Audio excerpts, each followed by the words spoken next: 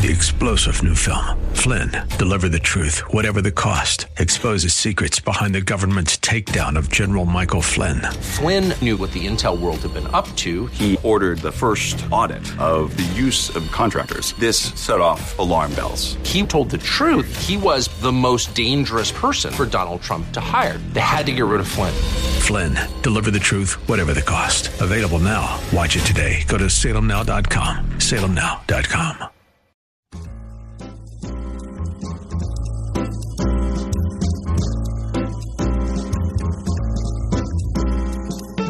Welcome to another edition of The Ride Home on 101.5 Word FM. And now here are your hosts, John Hall and Kathy Emmons. Well, good afternoon. Greetings to you. Kath, pleasure to see you. Happy to be here, John. I turned on my phone this morning. Or I shouldn't say I turned it. I probably never turn my phone off. I was going to say, when is it off? I looked at my phone this morning, and on Facebook, apparently you and I were having a friend-iversary. Well, that was a couple days ago. No, mine was today. Because I know that you... How can we together have different friend anniversaries? Mine came up today. Oh, mine came up the other day. And we share... You didn't even like it. I posted it and you didn't even like it. No. That's sad. That's pretty sad. You know who liked it? Kenny Woods. And your wife. And not... And not you. And probably Mike's mom. I think you did that over the weekend, didn't you? It might have been over the weekend. It was whatever day it came up that was our friend's anniversary. I was a little busy. Kenny, your wife, and Mike's mom. Anyway, mine came up today. I turned it on and... But you didn't post it. I did not. See, you don't even care. You're not going to like my post and you're going to post on your own. I know. That's sad. How long have we been friends? 9 years. 9 years. And we have 449 likes. Do we? That we share. Yep. With the exception of me liking yours. Which is sad. No, it's fine. No. Okay. How long have your children been on Facebook? My one child is still not on Facebook. My youngest child is not on Facebook. She's not? No. Is that why? Because she doesn't like it or care about Facebook. Oh, I like that. Mm-hmm. I She's mean, a bit of a rebel. Yeah, well, I think that, there aren't a lot of 13-year-olds that want to be on Facebook. Yeah, it's occupied by us now. Right. Right? It used to be a young hipster thing. It's not anymore. No, it's not. Yeah. I don't care. I'm sure Mark Zuckerberg is cringing that we're saying that, but it's the truth. He knows the truth. My older daughter is on Facebook, but I communicate with my older daughter mostly, if we're talking social media platforms, mostly on Twitter. Do you? And my younger daughter on Instagram. I don't get Instagram. I don't. I don't. You're a photographer. Yeah. You should but love how it. do you communicate with that's what I don't get. I like the images, yeah. but okay. I don't. Well, you put a comment on the bottom and that's it? That's it. That's pretty lame. Well, but you're supposed to, but for the artistic value of it, you would say yes. Yeah, wouldn't you? Yeah. All right.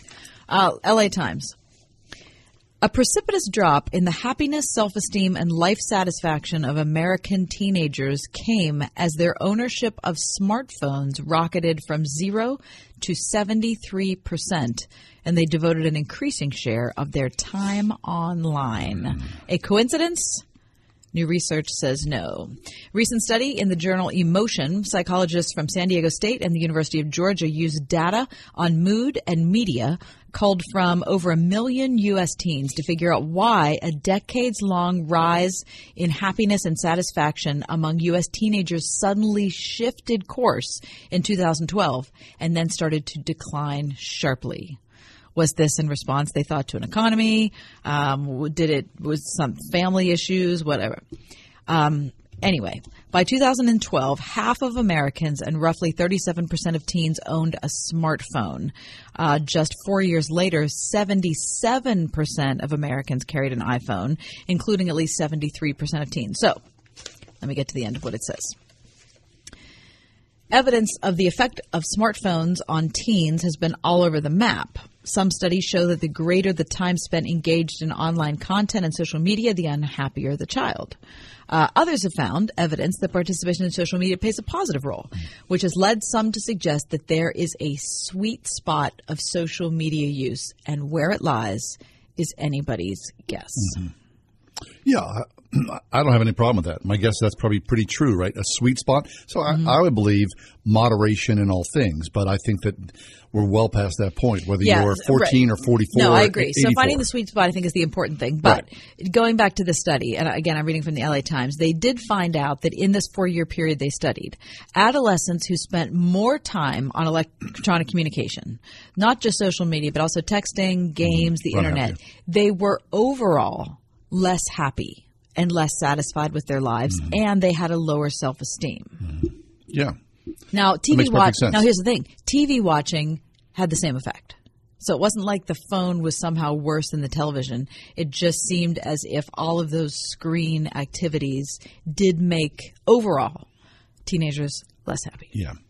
You know what breaks my heart is when you're driving or you're out with a group of young kids or you see a group of young kids, that there's little group interaction anymore. All the interaction, everyone's together as a group, 3 or 4 people together. And that drives me crazy. They're looking at their phones. That drives me crazy. But that's the norm. Mm-hmm.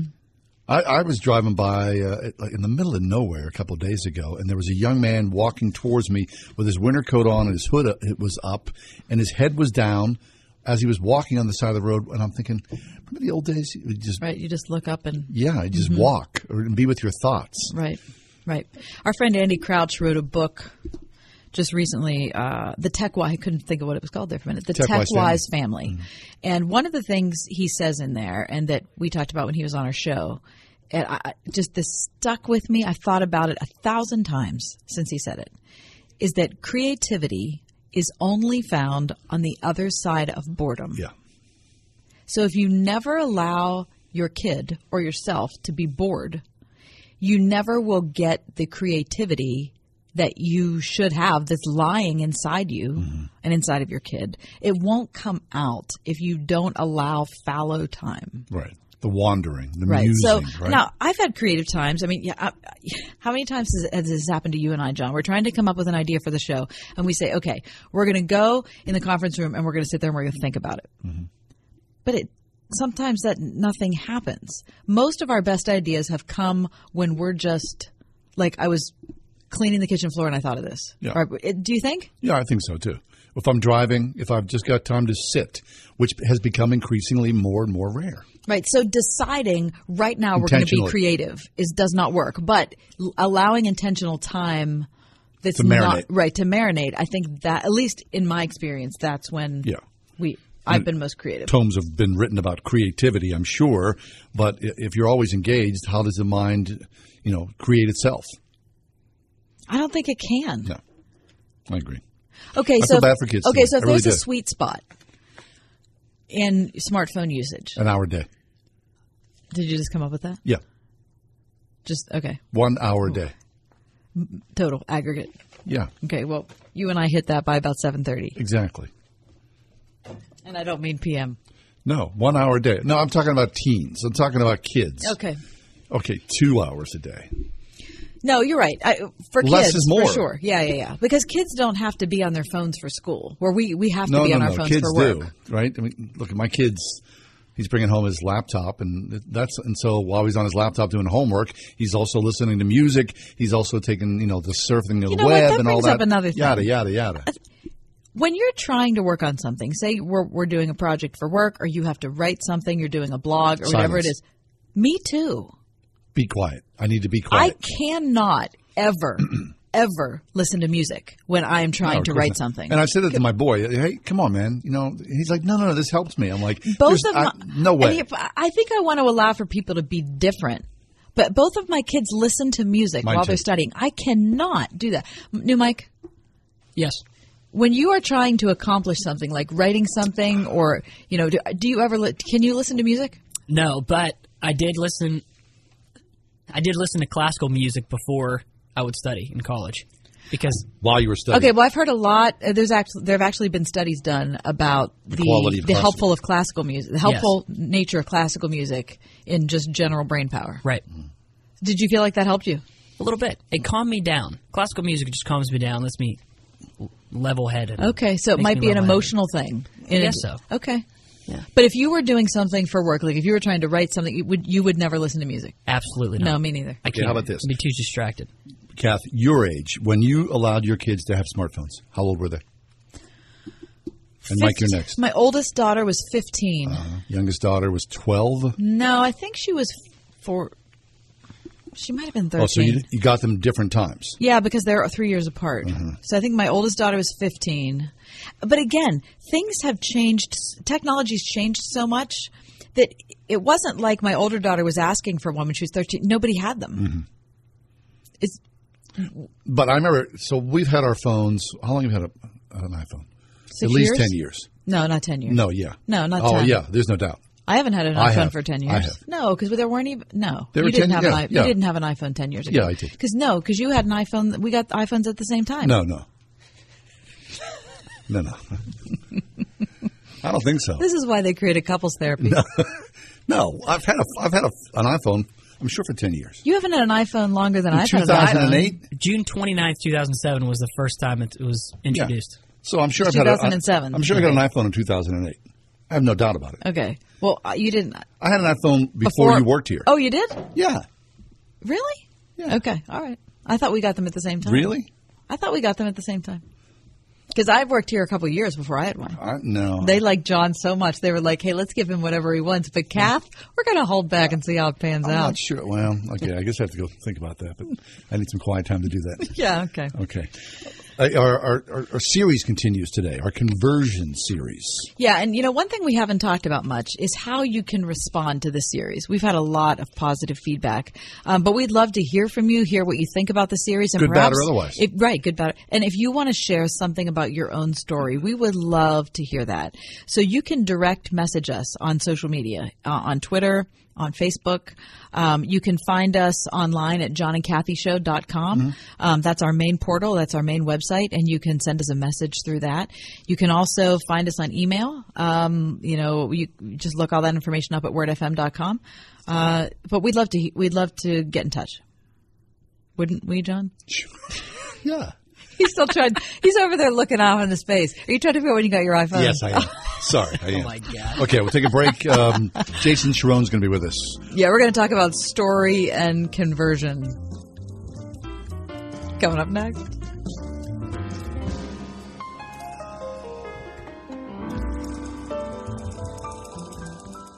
.5 WORD. Next time on PowerPoint with Jack Graham. A true Christ follower is committed and submitted to the Word of God and the will of God as revealed in Scripture. Psalm 119, I love your law, O God. Tune in next time for PowerPoint with Jack Graham. PowerPoint tonight at 9:30 on 101.5 WORD. Here's some great news. If you missed the deadline to sign up for health insurance, or more importantly, if you signed up for a plan that you're just not happy with, you still have a choice. It's called Medi-Share. Medi-Share is a Christian healthcare sharing program that's been around for 25 years, and they have hundreds of thousands of members all across the country. And get this, over the years, Medi-Share members have shared more than $1 billion of each other's medical bills. Best of all, you could save a lot of money with Medi-Share. The typical savings for a family is about $500 a month. Your savings could be more or less, but think about what you could do with that extra money. Think you're stuck with a high-cost health plan that doesn't have a lot to offer? Well, think again. You can join Medi-Share anytime, so call them today and check it out. Here's the number to find out more, and there's no pressure. They're super easy to talk to. 844-41-BIBLE. That's 844-41-BIBLE. 844-41-BIBLE. The Forever Mark Diamond Tribute Collection. For your courage, passion, determination, for your tenderness, spirit, and the way you love. For all that you are. The Forever Mark Tribute Collection. A diamond for each of your qualities. Forever Mark. Beautiful, rare, responsibly sourced. Explore the Forever Mark Tribute Collection at Trinity Jewelers, Mount Nebo Road. Visit TrinityJewelers.com. Extreme Car and Truck in Bridgeville has everything you need to protect your car or truck all winter long. Say goodbye to winter grime with an extreme detailing to help preserve the life and look of your vehicle. Got a new car? Protect your investment with TST Rust Remedy, the most effective rust control system you'll find anywhere. And spray-on bullet bed liners offer extreme protection tested in the most extreme conditions known to man. Call the Extreme Team now at 412-257-1006 or visit extremetruck.net. 412-257-1006, extremetruck.net. Are you a member of the Word FM fan club? If not, what are you waiting for? Members of the Word FM fan club get early bird information on local concerts and events, as well as exclusive discounts, free perks, and big giveaways for fan club members. Sign up now. It's free at wordfm.com. Sponsored by Trinity Jewelers, Mount Nebo Road, celebrating life's closest relationships. The Word FM fan club at wordfm.com.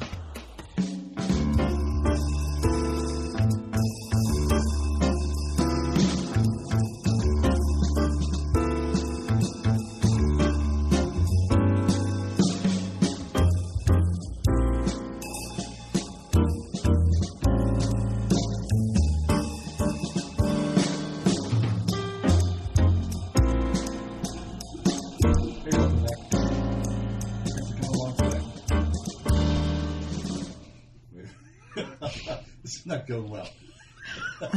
You're on the wrong mic. What? Wait. No, hit the next mic. Oh. There you go. Okay, up and put the pot up. There we go. No, there we go. Put the pot up. There we go.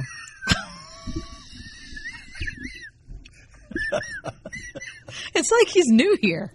It's like the Wright brothers, just working it out one thing at a time. Okay, so are we on Facebook Live? Is that the deal, Mike? Are we doing this now? Is that a yes? We're getting a response. No, we're not. We're nothing? We're nothing? We're not. All right, so we're going to try some new technology. Yeah. This is going to be a big day in the studio. You know that we like Father Sharon because we figure we're going to try something new, and we're going to invite a guy who's just easy and good and will be able to go with the flow. Father Jason Sharon is with us. And he's not going to be unimpeded by the technology. No, and go, he's not going to be impeded. What have I gotten myself into? Father, welcome to the show. Thank you for having me. Hi, Jason. Yeah, temper that, please. All right, so, Jason, we're in the middle of a series. Different than anything we've ever done before on the show.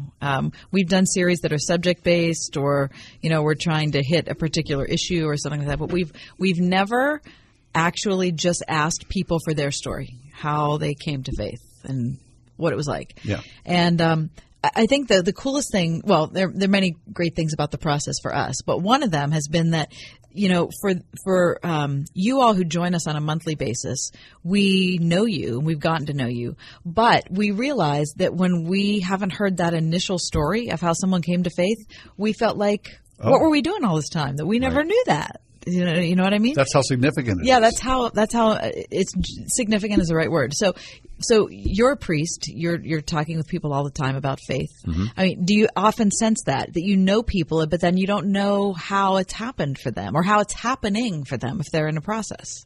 Yeah. Some of our relationships in church are very superficial. Like you see them every Sunday. Hey, how you doing? What's new? How are the kids? How are the family? What's new? How's work coming along? But we gloss over the major turning point in their life. So I find that to be the case.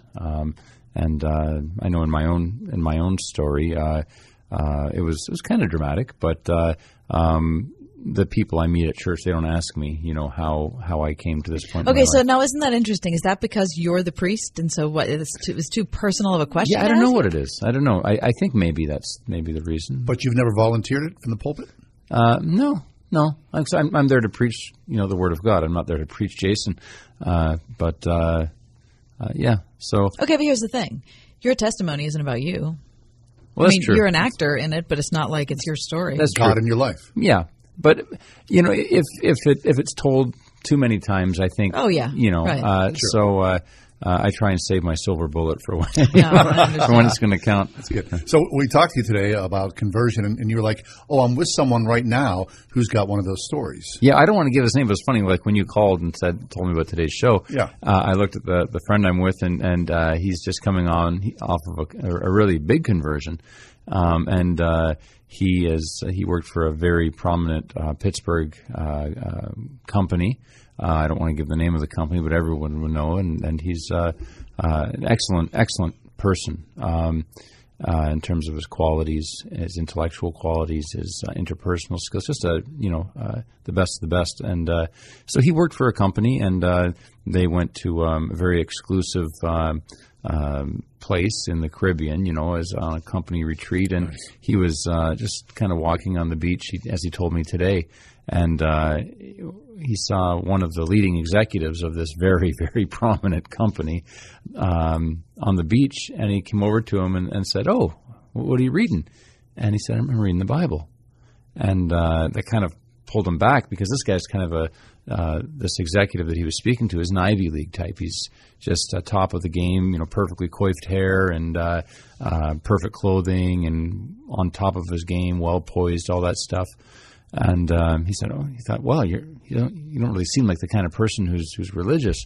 And he said, no, and why would you read the Bible? He asked him, and he said, well, isn't that kind of like reading a novel for the second time, and you already know how it's going to end? And the guy said, no, it's every time you read it, there's a depth to it, and you go deeper and deeper into it, and God gives you some spiritual understanding that you just thought you had before, but every time you read the passage, something deeper comes in.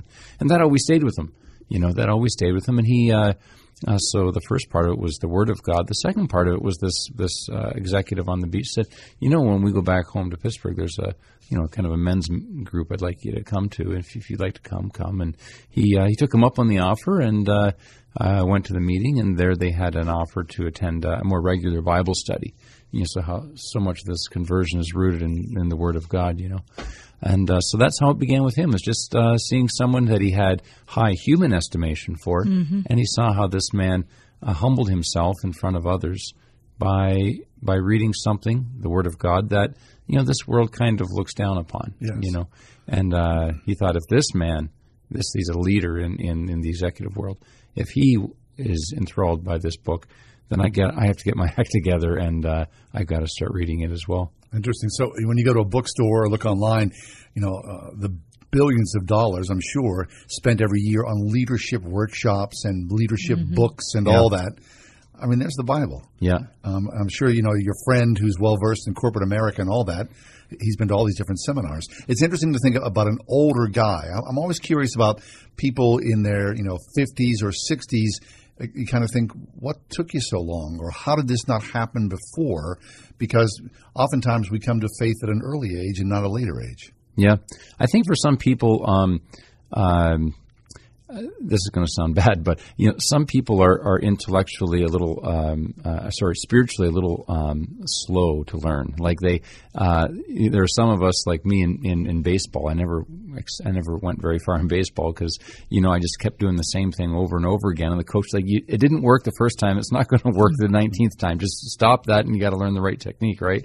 And some people are kind of like that in their spiritual lives, as they in other areas of their lives, they're very advanced, maybe in finance, and in their professional lives, they're geniuses. But in their spiritual lives, they just, they're slow learners. And then all of a sudden, something clicks, and it may take 50 years, and all of a sudden it's like, all of these, I've tried everything. I've crossed off every box, 1 through 24.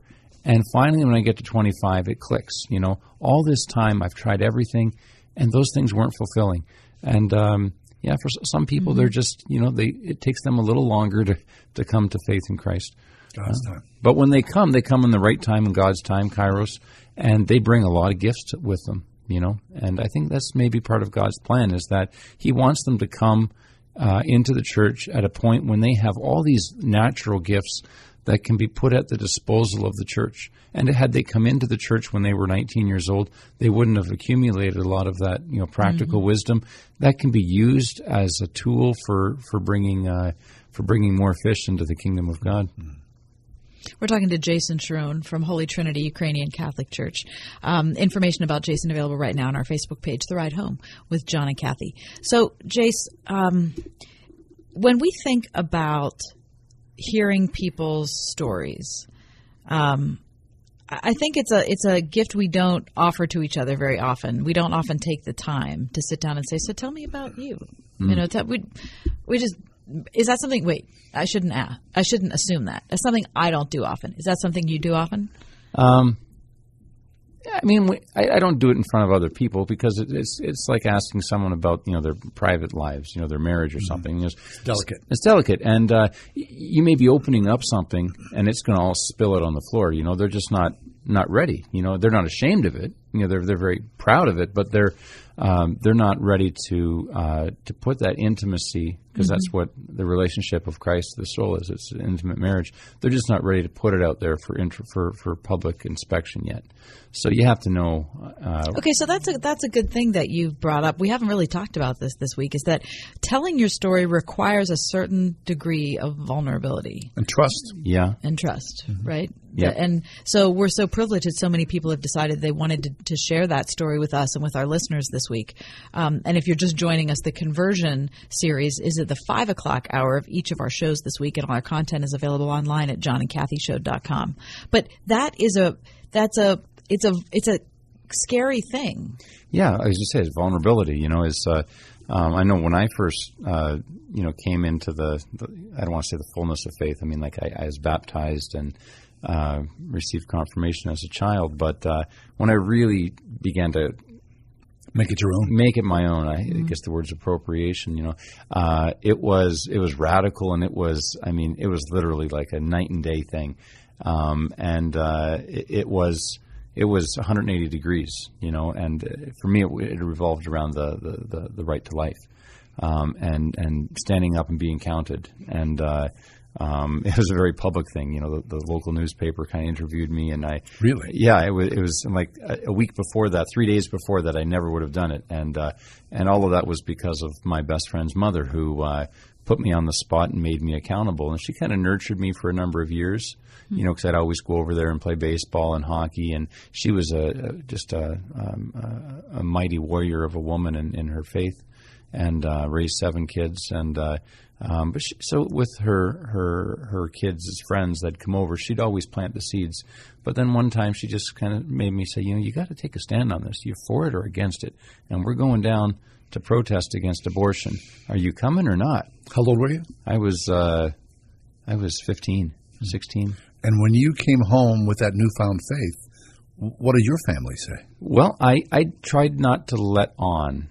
I didn't know what to do with it because it's a lot. Yeah, and so I'd go out Sunday, the earliest mass on church on Sundays, before anyone in the house woke up. So they wouldn't know, and then word kind of got out. But word really got out when I was, in the newspaper, so that, I go down and I'm protesting, and we're all praying in front of this politician's office, praying for her to have a change of heart, instead of killing babies, to defend babies and the right to be born. And the local media show up, and there are all these people there, and the one person that they choose to interview is me. And so my dad comes home with the newspaper like the next day and plops it down. What's this all about? And so I became an apologist all of a sudden overnight. So he wasn't mad. He was actually rather proud of me, but. So that's how it came for me. It was being challenged, and being challenged on in a countercultural way, and I find that to be really a challenge a lot of young people need to hear today. Kids are naturally rebellious, I think, in our culture. So why don't we use that to our advantage? Yeah. So issues of social justice, which for a lot of people would say, well, yeah, an abortion for a lot of people is a social justice issue, whatever that may mean. Sure. Right. But there it is. And so you grab onto it, and it has a little more strength and deeper legs. Yeah. It's a social justice issue that actually has roots. It goes down deep. It's not just this artificial stuff. This goes down to the right to life. And it goes down to the ultimate right, which is the right that God has to be worshipped, and for those to whom He gave life, that we would give Him praise and thanksgiving. That's the ultimate act of social justice. Yeah. Father, talk about the Ukrainian Catholic Church. Tell us. You meet when, where, how does that work?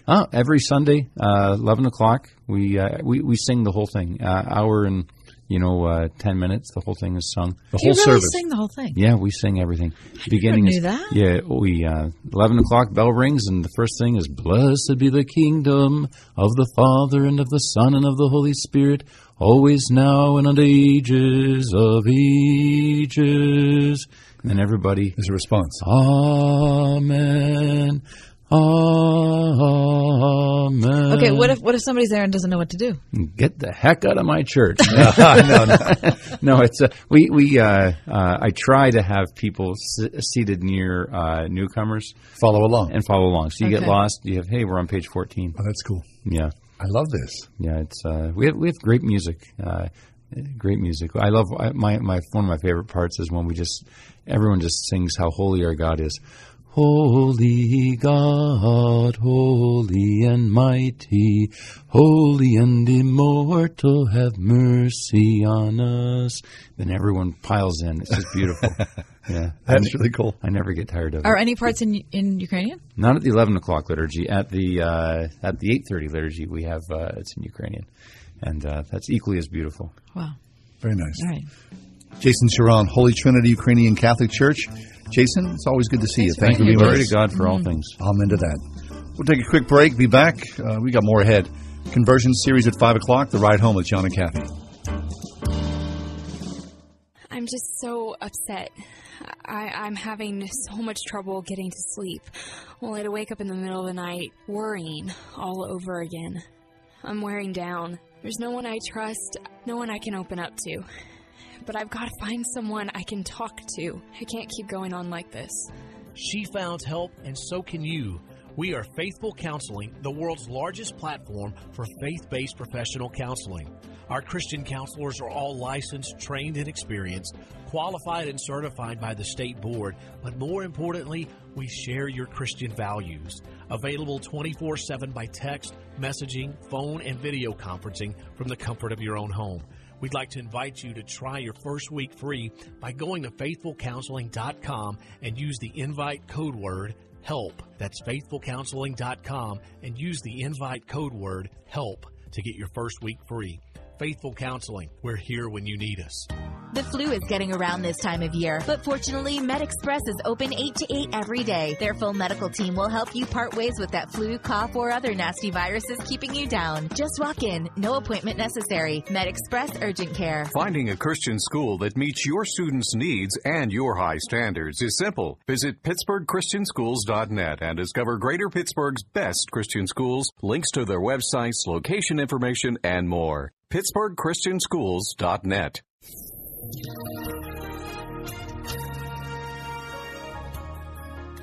Clearing skies for tonight, going down to a low of 25 degrees. For tomorrow, mostly sunny with a much milder afternoon. Highs right around 50 degrees for tomorrow.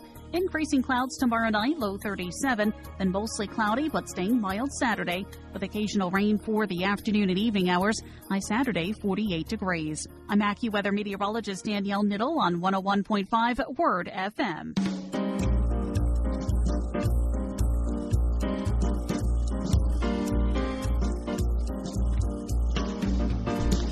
This day in history, John. Yes.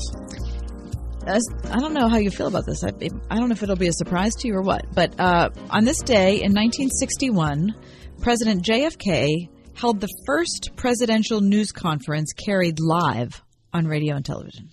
What? Yes, that is true. So you are surprised.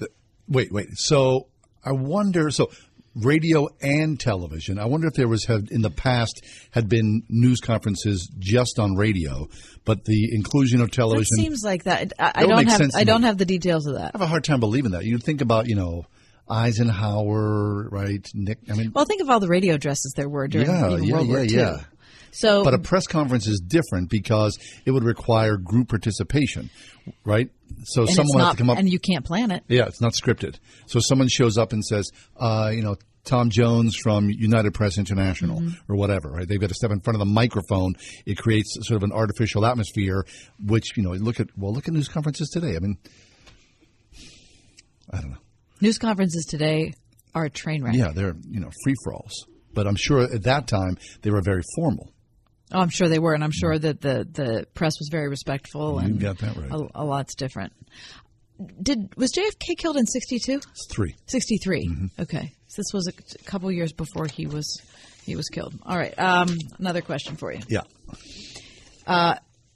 Back in this, I'm still talking 1960s. Okay, but I'm springing forward to 1967. Okay. A 30-second commercial for the Super Bowl.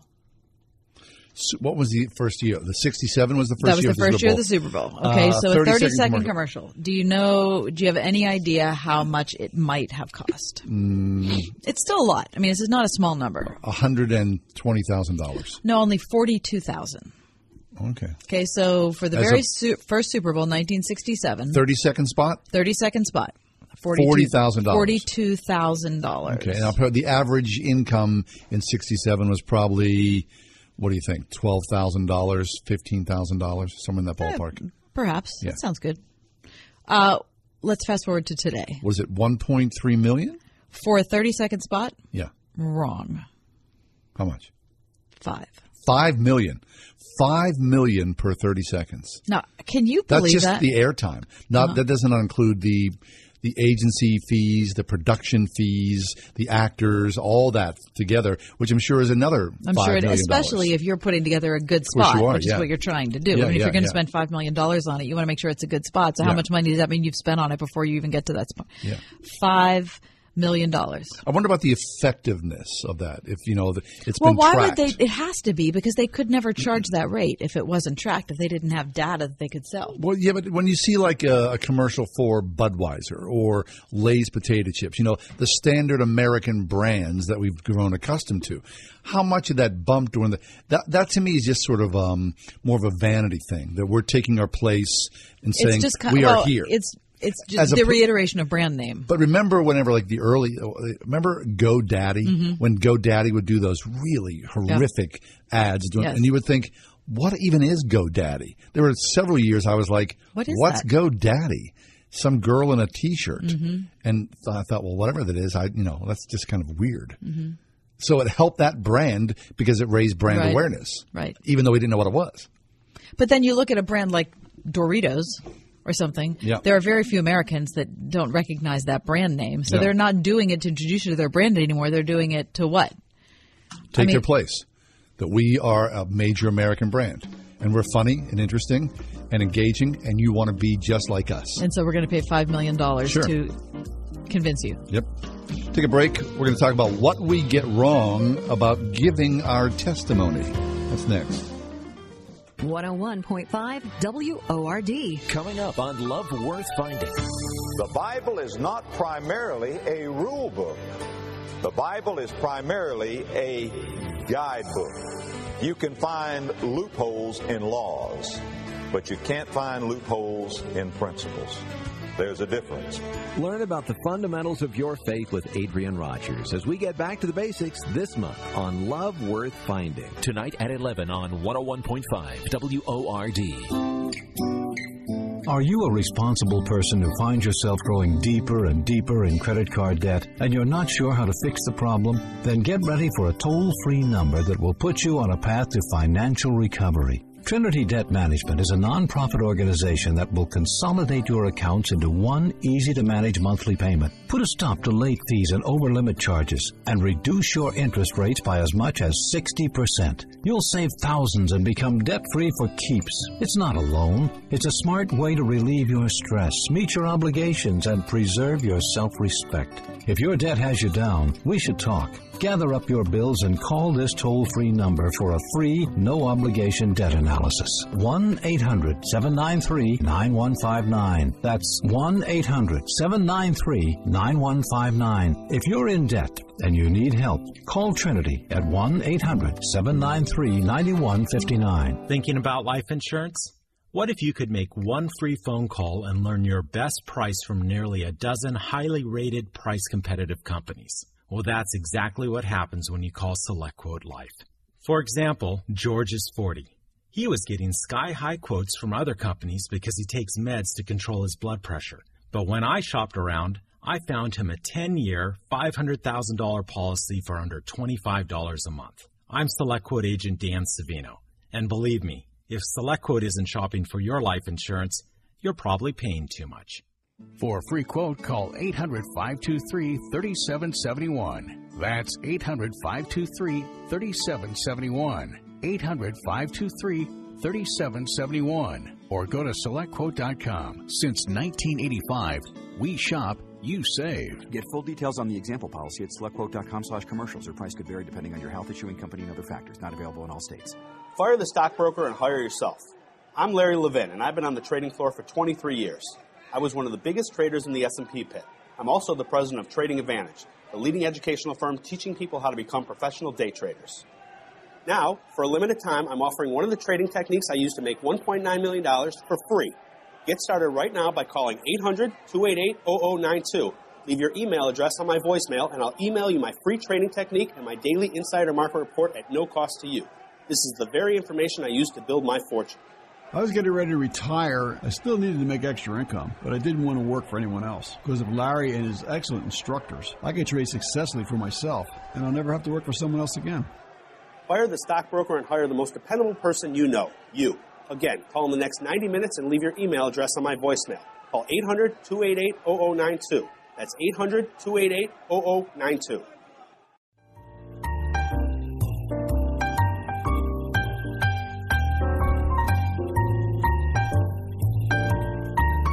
Hey, thanks for being with us.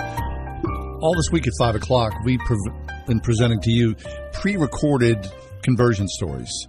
And what strikes me about a lot of them, over the past few weeks, we've reached out to about 25 people, and we said, hey, would you be willing to do this? Just tell your story, which has a lot of benefits, because even though we think we know people, when you hear the story, you kind of go, oh, I had no idea. How'd that happen?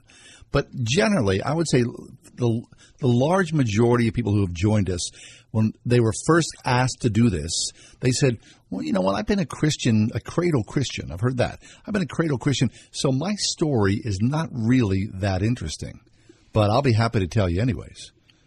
And then they tell us this fabulous thing, something. It's a tremendous story. Yeah, something about their childhood or their parents or some weird little thing. And it didn't have to be great and big and dramatic, although clearly we had some of those as well. But our next guest, Becca Vanderkamp, she wrote a piece at Relevant Magazine called What We Get Wrong About Giving Our Testimony. And it highlights both sides of that street, the sort of seemingly mundane and, of course, the highly dramatic. Becca, welcome to the show. How are you today? Hi, nice to be here. Thank you. So, Becca, we're in the middle of this series, and we've had about 25 people come and share their stories of conversion, and they are as unique as the people are. Every single one of them is different, is amazing, is profoundly thought-provoking. And so in reading your article, I really appreciated that you said that no matter how your Christian life begins, carrying it out is complicated. And so there are hills and valleys. You say spurts and lulls in a Christian life are normal. Well, that's completely true. When I wrote that article, I was thinking through all of the testimonies that I had heard, and what was missing from almost all of them was the idea that you don't have to be perfect right now. Jesus makes you whole, but perfection is a later thing. Yeah, because the day-to-day thing, right? Once Christ comes into our life, it's not as though we're stamped with a gold seal, or we're stamped with a gold seal, and we're perfect from that day forward. I mean, every day we mess up continuously. Yeah, except the whole period after faith is still continuing life. You're not just going to skip out on every temptation there is. Yeah. Jesus made it through just fine, but I think that Christians put a lot of pressure on themselves to even go so far as hide the things that aren't going perfectly well. And they're missing out on we are missing out on this whole opportunity to help each other through areas that we need it. Yeah, I think that the idea of sharing your story requires some vulnerability. We just talked about that in our previous segment. So that's the first thing. Oh, yeah, that's huge. Yeah, but the second thing is it requires some sort of relationship as well, because you don't want to kind of lay out this intimate story for someone that you don't know or someone who you don't trust to respond in a way that's going to be edifying for you.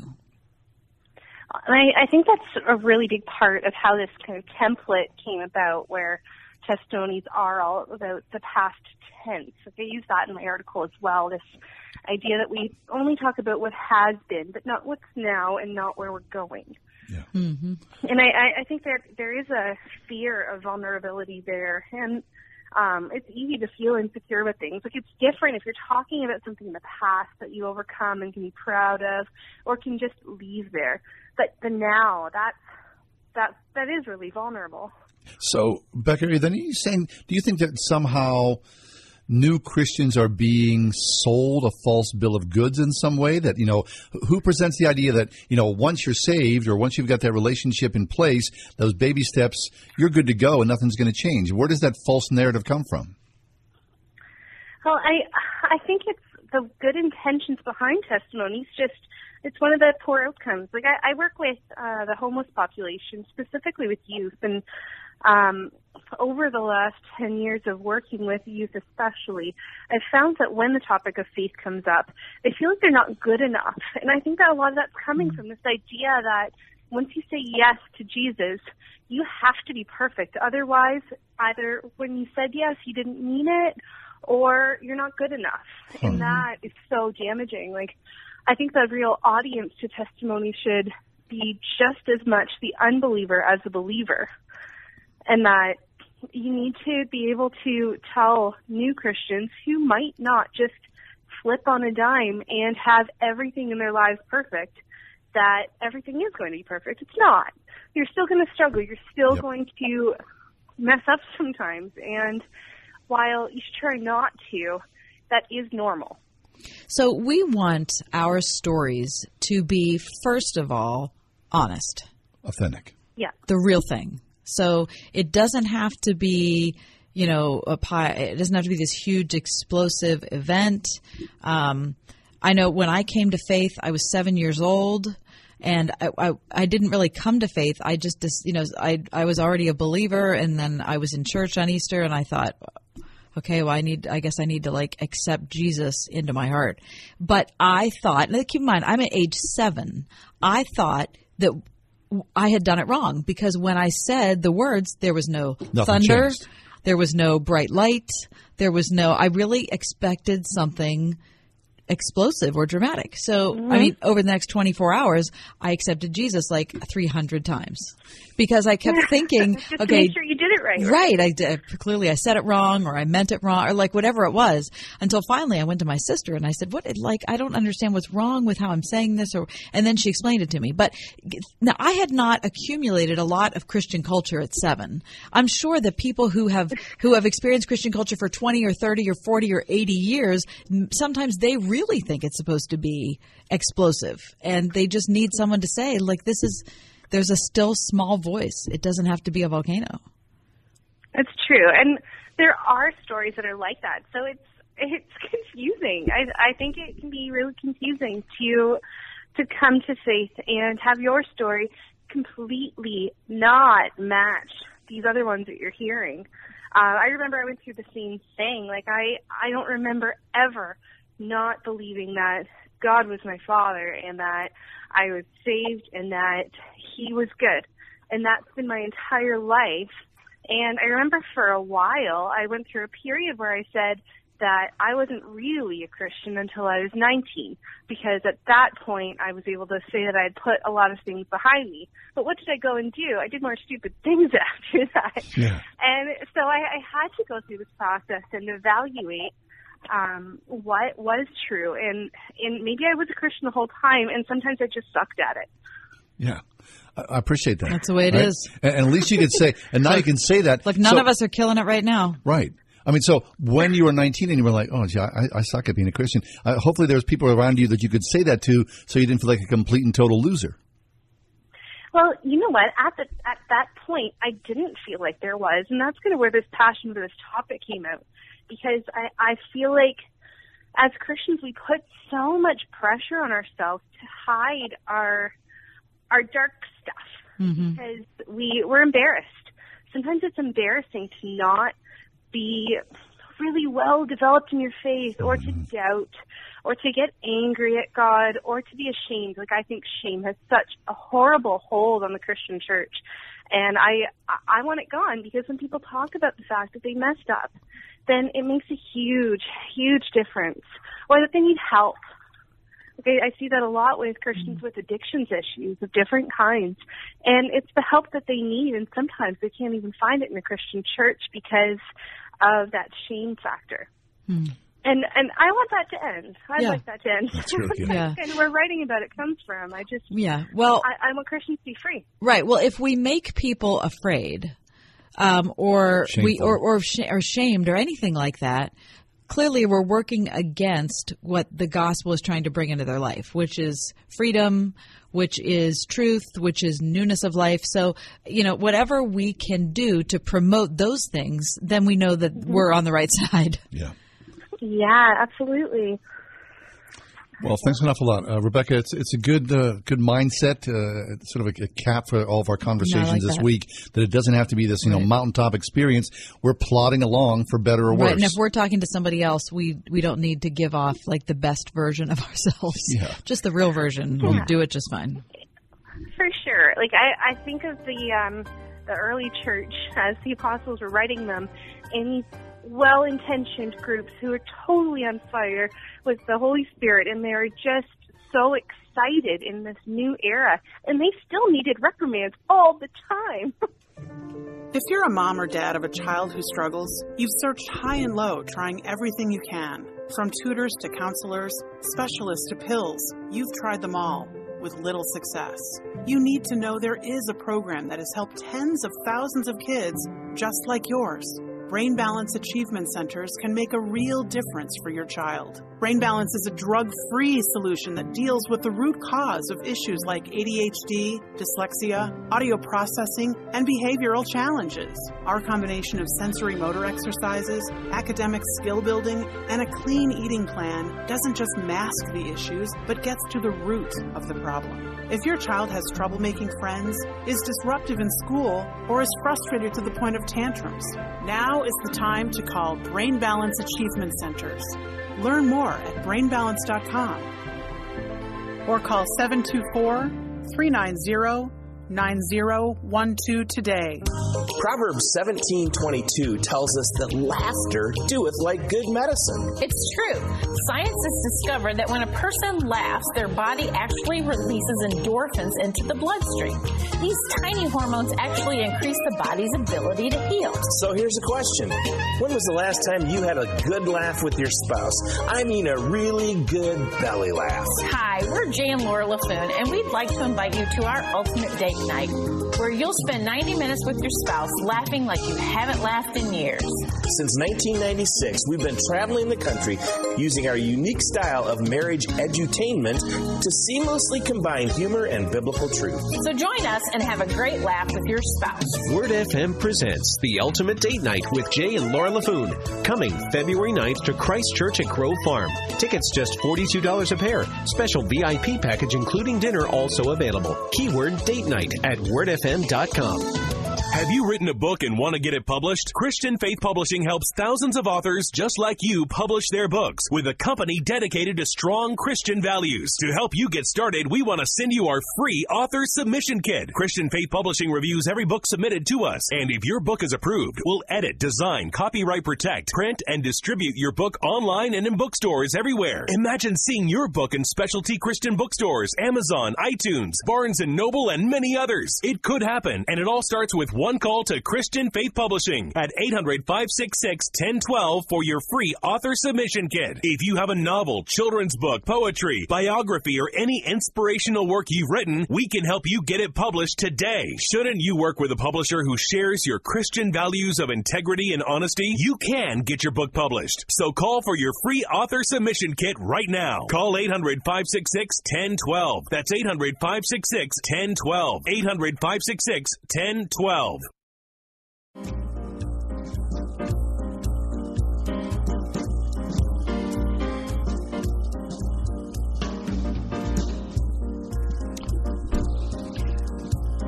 Will you watch the Super Bowl?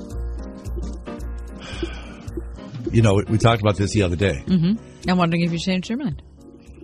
Because you were going to go do something meaningful or something. I don't know. I thought that was lame. No, but I didn't want to watch the Super Bowl either, so then I really couldn't pick on you. Because who wants to watch the Eagles play the Patriots? No It's one. The worst well, ever. there are Patriots. It's like when the Ravens were in the Super listen, Bowl. you know what? We got a really thoughtful letter about me saying I didn't want to do this. We got a very thoughtful letter from a listener who said that she was very sweet. She was. I'm sorry, I don't right now off the top of my head remember her name. But she did say that she thought that we were being too hard on the Patriots. Mm-hmm. And look, if we were Patriots... She talked about Tom Brady as the family man, the whole thing. Okay. I know. But look, if they were our guys, would you not adore them? Yes, you would. Believe me. If Tom Brady and Bill Belichick were representing the city of Pittsburgh... Which they don't. We would think that they were I don't know. the best thing since sliced Come bread. on. No, of course we would. I don't think Le'Veon Bell is the best thing since sliced bread, and he represents us. You would still love him. I You would. wouldn't. Yes, you would. No, I wouldn't. I have no doubt. I don't think I would. Not if they were a bunch of cheaters. Who wants to have your team be a bunch of cheaters? You would find a way to get around the cheating. No, I would. Yes, you would. No, because I would like to have some integrity in my life, and I don't think I would. Look, how many? I wasn't cheering on Le'Veon Bell when he didn't show up for training camp. I think the world we live in professional sports now, no matter what your team does, because they're your team, No, you stand behind them. No, That's the truth. we Of course can't it be is. that way, That's John. how we are, Kath. Come on. So, will you watch the Super Bowl? Yes, but I'll play cards. I'll have it on in the background. Mike's going to come over and play cards. I don't know. I'm not even sure. I just might go for a fish. Go Fish is a good game. What about if we go over to John's house and play cards? Maybe John doesn't even want to play, but Maybe you it'll snow. Mike and I will play. And you guys can come help me shovel my driveway out. You Wouldn't would that be ask great? that. I love it. Love it. Very nice.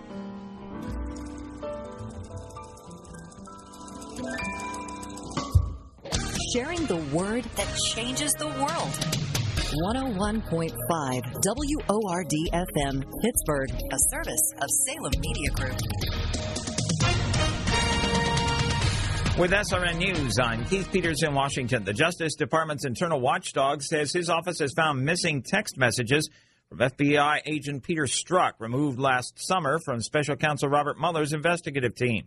Inspector General Michael Horowitz says in a letter to Congress that his office succeeded in using forensic tools to recover messages exchanged between December 2016 and May 2017.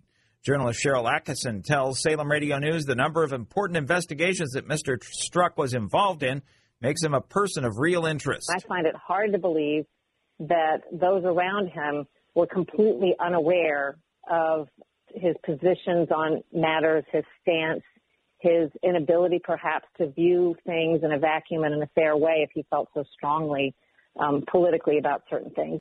On Wall Street, the Dow up by 141 points. This is SRN News. The Ride Home with John and Kathy, driven by Calusi Chevrolet, the nation's oldest Chevrolet dealership.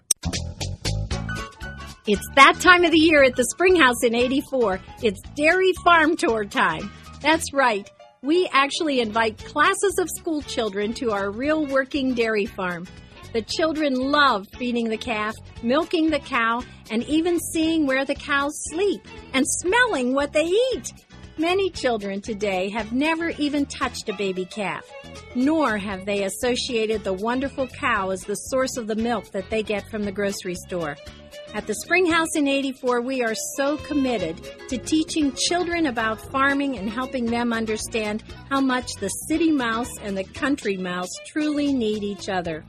Call 228-3339 or have your child's teacher set up a date for your child's classroom farm tour and let us share a little of our farm with you at the Springhouse in 84. I'll tell you what, doors, particularly entry doors, have been huge for us this year. Energy Swings Donnie Dara. People have invested in houses in the early 2000s, and a lot of those houses had builder-grade doors in them. And unfortunately, they need new doors, and we are a platinum dealer with an entry door company company by the name of Provia, and Provia offers fantastic doors, but to show that they're fantastic, we have an iPad app that we can take a picture of your home, at the front door primarily, and actually look at those doors and build the door on the iPad, and you can change the type of color the door is, change the glass style, the shape of the glass, the hardware, everything. The curb appeal is just phenomenal. So Entry Doors has really been a big thing in the Pittsburgh area. We're really on the cutting edge of that. Right now, get $500 off every entry and patio door this winter, plus a free video doorbell with your purchase, and an additional 5% for Word listeners only. Visit EnergySwingWindows.com.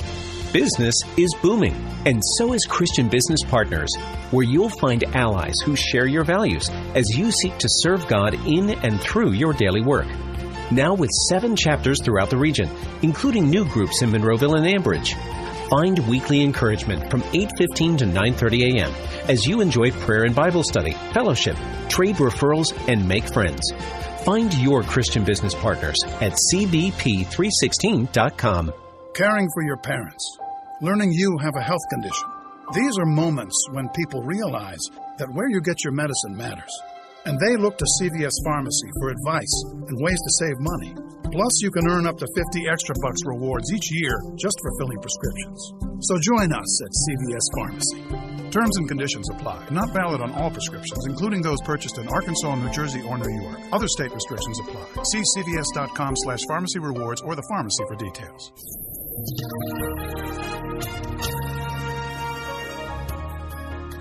Clearing skies for tonight, going down to a low of 25 degrees. For tomorrow, mostly sunny with a much milder afternoon. Highs right around 50 degrees for tomorrow.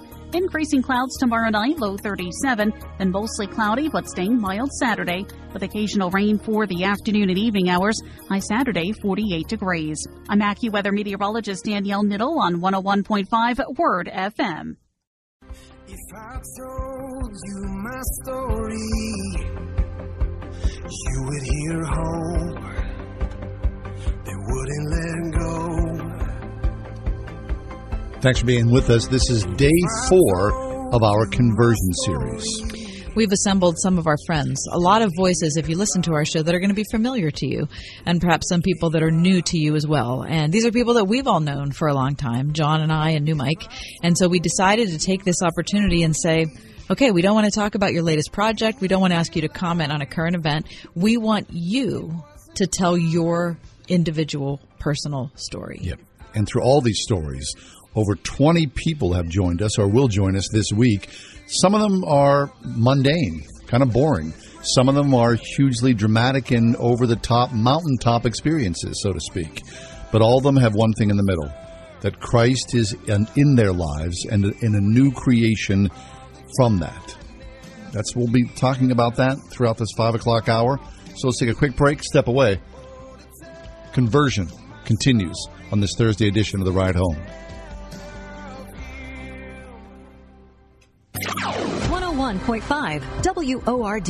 Hey, I'm Keith Stevens. Join Donna Cruz and me this weekend for Keep the Faith. Zach Williams shares how his life changed after hearing a special song. God allowed me to have a platform to tell a story that I'm definitely not proud of, but I'm not ashamed of it either. And now I have songs on the radio that hopefully are doing the same for other people. I hope you can join us for Keep the Faith, Saturday night at 10 on 101.5 Word FM, WORD. The following is not an actor, but a real-life story from Trinity Debt Management. My husband and I wanted to buy a new car, and we don't have very good credit rating, so the bank recommended Trinity, so we called them. And the people were very nice. They told us the best solution for our problems. If you're in debt and you need help, call Trinity at 1-800-793-9159 to talk to a certified counselor. Trinity consolidated our bills, got us a lower interest rate, and a much better monthly payment. Trinity will consolidate your accounts into one easy-to-manage monthly payment, put a stop to late fees and over-limit charges, reduce your interest, and possibly improve your credit score. You'll save thousands. We feel much better now. Things are going pretty well.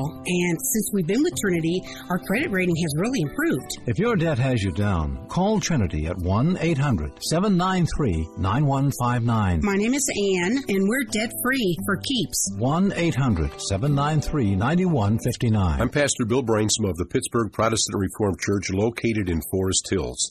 At the same feast where Jesus identified himself as the I Am, he also made this claim of himself in John 8, verse 12. I am the light of the world. He that followeth me shall not walk in darkness, but shall have the light of life.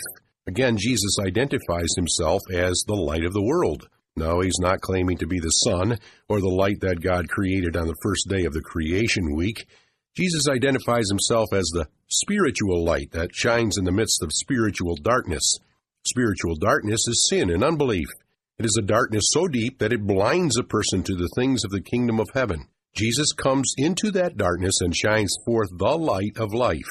We'll explain more later. Find out more about our church at prcpittsburgh.org or call 412-727-6778.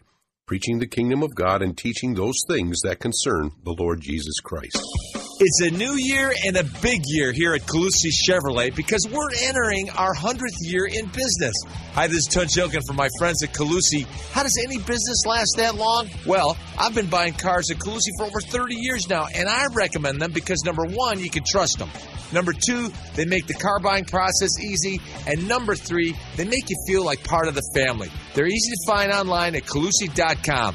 Chevrolet, find new roads. I'm Jay Farner from Quicken Loans. The rate today on a 30-year fixed-rate mortgage is 4.125%, APR 4.36%. But choosing the right mortgage lender involves so much more than just a rate. We've earned 12 J.D. Power Awards for client satisfaction. And we invented Rocket Mortgage, a simpler, hassle-free way to get a mortgage completely online. So choose Quicken Loans, America's #1 online lender. Call 800-QUICKEN or go to rocketmortgage.com. Equal housing lender. NMLSconsumeraccess.org, number 3030. If I told you my story, you would hear hope. Ann Kennedy is a blogger and a mother of 6 children. She's the author of the book called Nailed It, 365 Sarcastic Devotionals for Angry and Worn-Out People. And here is Ann's story.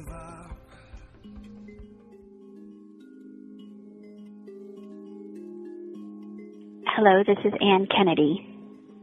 I grew up in West Africa as a child of missionaries with Wycliffe Bible translators. We went to Africa when I was less than a year old, and I lived there until I was 18, with frequent visits back to the United States for college and university and trips home to visit supporters and so on. There wasn't a time really that I didn't know God that I can remember. In fact, one of my very earliest memories as a child was of being out in a big field behind my house in Africa and looking up at a storm rolling in. The storms in Africa, like the song says, are pretty amazing, and the rain comes quickly and the sky is overpowered by dark clouds. And I remember standing and looking at the storm coming in and knowing that God was there. And of course I was very fortunate because having the parents that I did, they put a name very early on to that knowledge that I had intuitively, calling God Jesus and giving me the foundations of faith and the vocabulary that's so important for the life that I have now. So I don't have a moment in my life where I would have said that I walked the sawdust trail and repented of my terrible sins as a young person. But I just always knew that God was there and that He was basically good. I started to grow up and I went to boarding school at the age of 12. And it was a Christian school, a Baptist school, and it was a difficult place to be. I enjoyed a lot of my time there, but it was really hard to be away from my parents. And the school, of course, looked at me as a sort of an angry young person as time went on and thought, for sure, this person isn't a Christian. And so I don't think I fell into the I was always in the category of a person who was being encouraged to accept Jesus for the first time. And I don't know that I was ever in the category of a person who needed to be discipled as a Christian, because nobody was able to tell that I was one. But I did continue on in my faith as a Christian very quietly, without being known that way, probably. And it surprised me as I grew up that a lot of my friends from school fell away. People who had been much stronger and more obvious in their faith had eventually fell away. And I, who had been so unknown and tentative and insecure, kept going.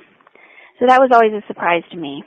And then, of course, I did have a kind of a crisis in college where I had to really face my own sinfulness. Although, for me, it really manifested more as a deep lack of perfection. So maybe this can be edited out, because my children are arguing with me as I'm thinking about this, and I would like them to confess their sins in a deep and profound way. But so I was in college, and I was alone. I was in France for a year, and I had that sort of ground-shattering time where you look at yourself and you can't imagine who you are and if you're worth anything. And I ended up going to Taizé and spending all the holidays that I had during that year at that retreat center, and meeting with a nun there and really experiencing, in a way, really the way that I had as a child, the deep love of God, the profound sense of God's presence and His work in my life. After that, I think I was more easily able to self-identify publicly as a Christian, and I was able to, people began to notice that I was, whereas before it hadn't been quite so obvious. And then I went on through college. I ended up being really Christian and being one of those people who would get up and go to church. The church that I went to in college, when I came back to the States, met at 9 a.m. And so I think I was one of maybe 3 or 4 students, because I was there every week. And I was there during the week, and I got onto the little committee that helped pick hymns, and I just really embedded myself into church. And I looking back, I see that was unusual, and that most of my roommates were still sleeping on Sunday morning, but I wasn't really paying attention, so I didn't realize how strange that was. And from there, I went to seminary in a sort of a fog. The way that you do post-college, you're either going to go to work at McDonald's if you have a degree in literature, or you're going to go on for more education. So I did that, and I met my husband. And we came to upstate New York and are still in the church, and now my children are there as well. The thing that I've loved about being a Christian as an adult, as I've gone on, is that I have seen my own children experience the same kind of intuitive knowledge about God, and I've been able to say for them to give the vocabulary of faith of Jesus and see it unfold in their lives. And I've also spent the last 15 years working on a Sunday school program that really taps into the way that children know God, and prioritizes on that, and takes advantage of that knowledge that's there, and doesn't let it sort of go away and disappear. And so that has been so rewarding for me. I've loved watching my kids come closer and closer to Jesus in that way. And I think it's interesting. It's such a mystery to me how faith even happens. People who you think would be so together and that God would surely want them and would pick them, I often find I'm looking at them across a great chasm. They don't really have the same kind of knowledge that I have of God and His love. And I think because it's been so there my whole life, I'm often at a loss about how to talk about it and how to articulate it to other people. But I keep trying every day because it's the best thing. So I mean, my desire and heart even is that children would be able to look up into the sky and have all the people around them say, yes, Jesus is God, and He is good, and He loves you. And it doesn't matter how far away you go, or how quiet you are, or how loud, He will always be there if you call out to His name. So that's my conversion, non-conversion story.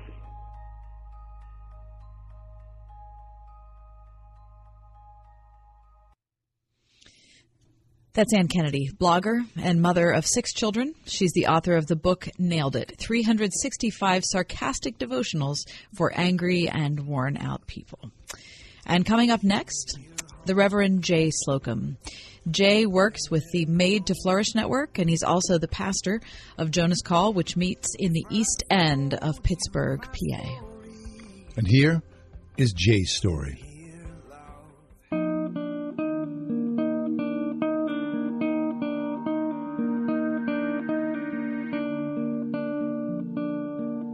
I think it's magnificent the way that objects can evoke our memories.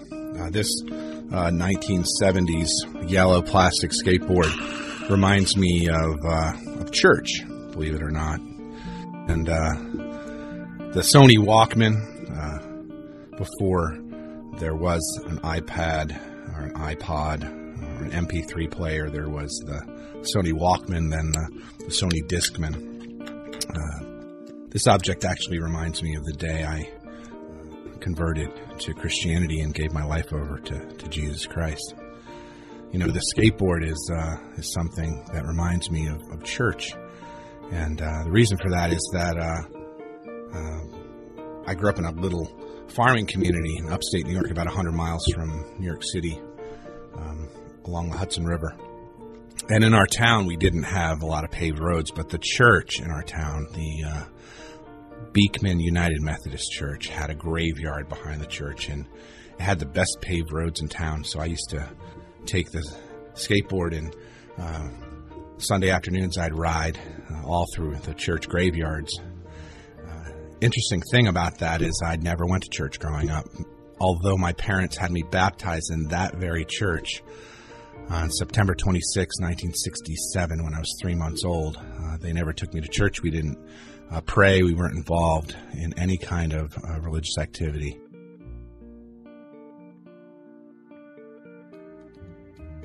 So my life was spent really waiting for the next Skateboarder magazine to come out as a 10-year-old and skateboarding behind the church in the graveyard.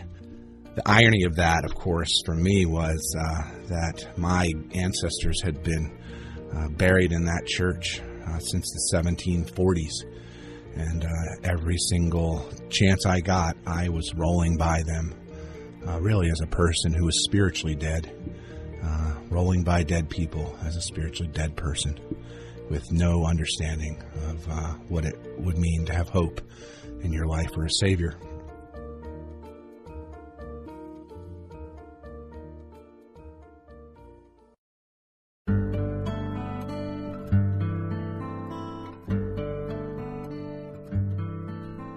Skateboard also reminds me of my mom's church going. I love skateboarding, and around the time I got my skateboard as a 10-year-old, my mother started going to church. And before long, she started announcing to our family that she had become a born-again Christian. And there was nothing more horrible that I could ever have heard than that my mother was, quote-unquote, a born-again. It started just with her taking us to church, then holding Bible studies in our homes, Before long, there were bumper stickers on the back of our mid-'70s town and country station wagon that said things like, "Christians aren't perfect, just forgiven," or "My best friend is a Jewish carpenter." And I was horrified by that. I wanted to be a cool kid who was pretending that he could live a life in the country like a skateboarder from Dogtown in the uplands of California. And as the years went by, my mother stayed with this Christianity. It stuck. And as I was riding my yellow skateboard through the graveyard, my mom was getting her freedom from a yellow highlighter in her New Revised Standard Version Bible. This is it right here. This is the Bible that I would wake up every morning and go downstairs to get ready for school, and I'd see it open, new yellow highlighting. Oftentimes there'd be tears drying on the pages or spilt coffee. And really, the reason why I eventually came to become a Christian was because this story, this Savior who brought my mother from death to life, changed her, and it changed my family. It changed the way we lived. It changed the way my parents loved me.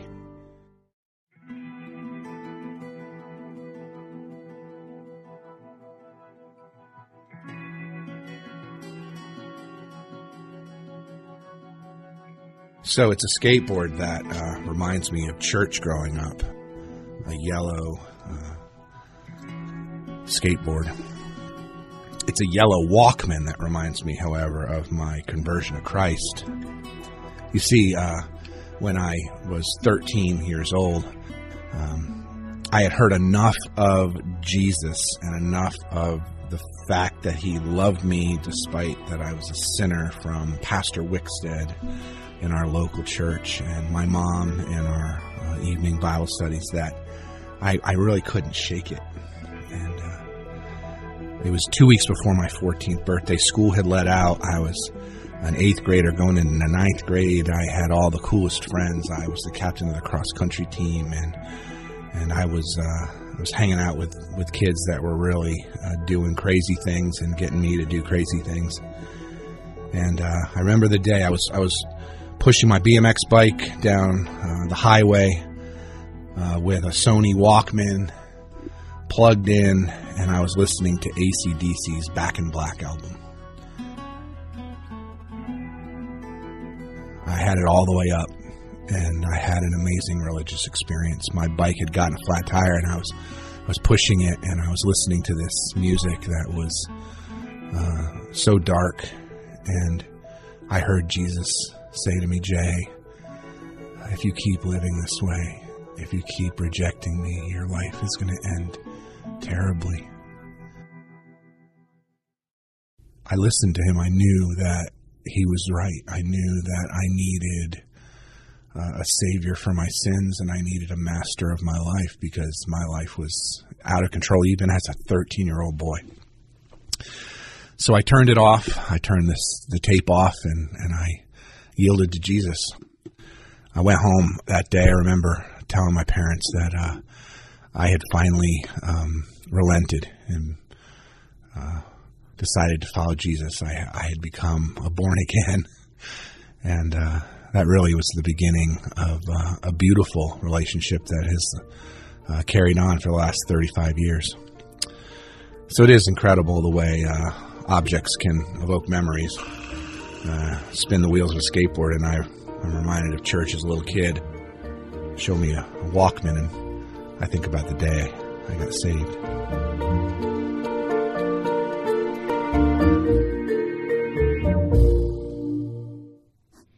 That was the Reverend Jay Slocum from the Made to Flourish Network, and he's also the pastor of Jonas Call, which meets in the East End of Pittsburgh. I'm Robin Trzynski from the Original Mattress Factory. Every mattress has two sides, so why only use one? If you're considering a no-flip mattress, this is your wake-up call. Two-sided mattresses last much longer, so why is it hard to find a mattress that flips? At Original Mattress, every orthopedic mattress flips. Why? Let's just say selling a premium two-sided product that only lets you use one side doesn't fit our values. Don't let them sell you half the mattress at twice the price. The Original Mattress Factory, thoughtfully made, honestly priced. OriginalMattress.com. Selling mattresses the traditional way isn't the best way. Most are made in a large factory and shipped hundreds of miles to a retailer's warehouse, where the retailer then marks them up and up before finally selling and delivering them. At the Original Mattress Factory, we take a straightforward approach. We have eliminated the extra steps and created a direct line from our factory to you, saving you hundreds of dollars. So experience more than just a mattress store. Experience an original, the Original Mattress Factory. It's a new year and a big year here at Colussy Chevrolet because the team at Colussy is entering their 100th year in business. Hi, this is Tunch Ilkin from my friends at Colussy. As the new year rolls in, so do the huge savings on the entire line of Chevy cars and trucks. Right now, you could save over $9,600 on select 2018 Silverado pickups with supplier pricing. See dealer for details. And remember, they're easy to find online at Colussy.com. Chevrolet, find new roads. Everyone is talking about healthcare these days. America spends twice that of other developed countries on our healthcare system, yet our health ranks near the bottom. How can we stop spending so much and getting so little? By shifting to a system that gives more patients access to strong primary care. Primary care can help make America healthy again. To learn more about the benefits of primary care, visit www.healthisprimary.org. This message is brought to you by America's Family Physicians. If you're not in the club, you're missing out. Word FM Discount Shopping Club members get up to half off great deals every day, right from your computer or smartphone. Like today, get twice the ice for half the price. Printscape Arena at South Point is offering half off Public Skate punch cards, 10 sessions just $45, or half off Stick and Puck punch cards, 10 sessions just $50. Printscape Arena, family entertainment on ice. Log on now to wordfm.com and look for the Discount Shopping Club link. Are you tired of paying high fees and commission even when you lose your money? How would you like to never lose your money again due to market risk? Join Patrick Connolly for Retirement and Income Radio, Saturday mornings at 11:30 on 101.5 Word FM. You can also call Patrick now for your free customized retirement and income kit and 115-page retirement and income book at 844-452-SAFE. That's 844-452-7233.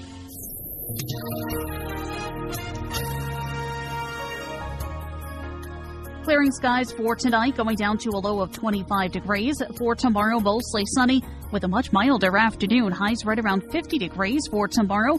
Increasing clouds tomorrow night, low 37. Then mostly cloudy, but staying mild Saturday with occasional rain for the afternoon and evening hours. High Saturday, 48 degrees. I'm AccuWeather meteorologist Danielle Niddle on 101.5 Word FM. If I told you my story, you would hear hope. Welcome back to our conversion series, which has been all this week. Day 4. We are happy that you're with us. We'd like to introduce you to Lindsay Carlson. Lindsay is a blogger and a mother of 5 children.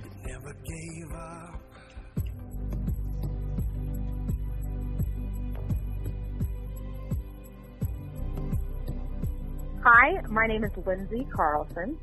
I grew up in a Christian family. We went to church every Sunday, and my parents prayed before meals.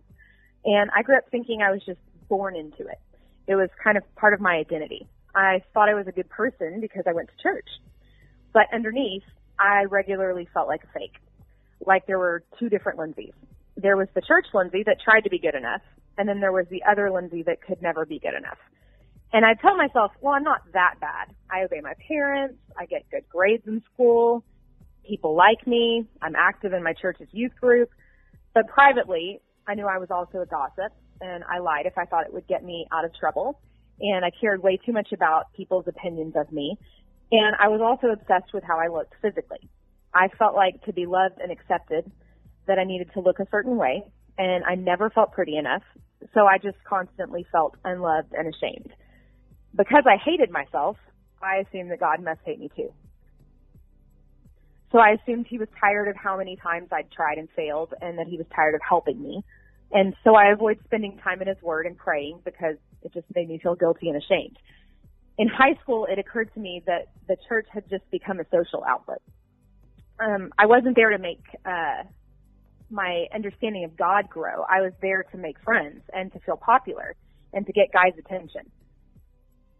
But that switched at some point, and I realized I want to know more about God. And so I told my parents I didn't feel like I was growing and learning in the church that we'd been in, and I wanted to go find another church that would teach me how to love God and obey Him. And surprisingly, they were okay with that, and so as soon as I got my driver's license, that's what I did. I found a Bible preaching church across town where I didn't know anyone, and I would sneak in the back and sit all alone.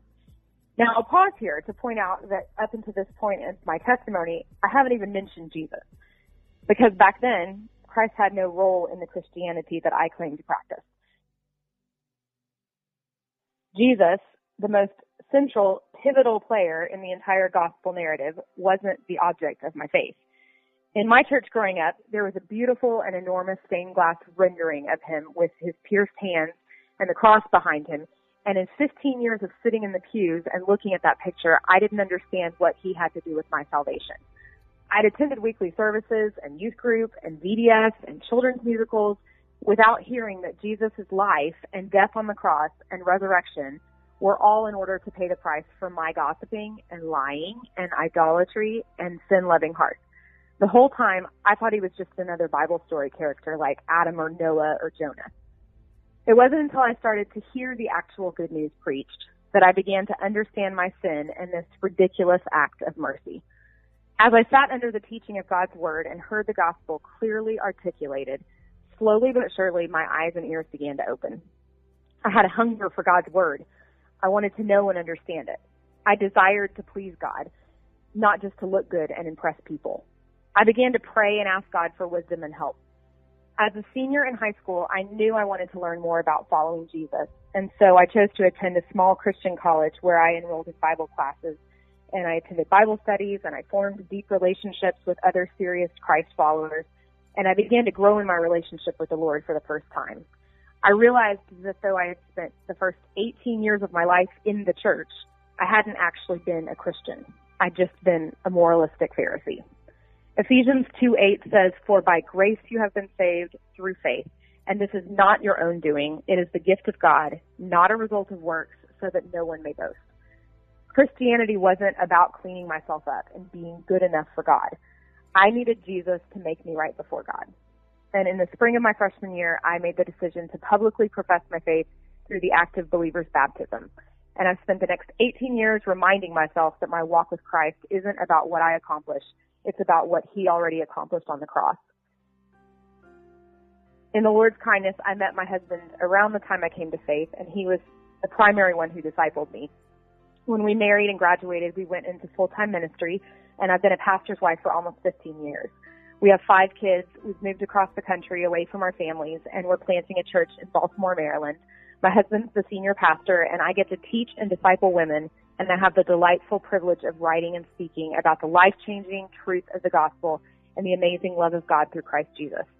All of these good gifts were not my own doing. They were not because I figured out how to be a better Christian. They are all uniquely because God, in His mercy, revealed Himself to me, and by faith, I chose to believe in the sacrifice of Jesus and follow Him with my life.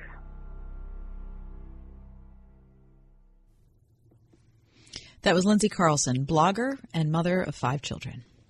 101.5 WORD. Hi, I'm Kevin McCullough. This week in the Christian Outlook, Democrats and the short-lived shutdown. They voted for the same thing that they opposed just a few days ago. We'll discuss the immigration issue that started it all. No matter what system you have, you need to be able to enforce that system. Otherwise, you really don't have a system. Be sure to join this week for the Christian Outlook and visit our website at ChristianOutlook.com. The Christian Outlook, Sunday night at 10 on 101.5 WORD. Individual results may vary. Sophia went through a lot of tutoring and got minimal results. For her ADHD, she was almost off the charts.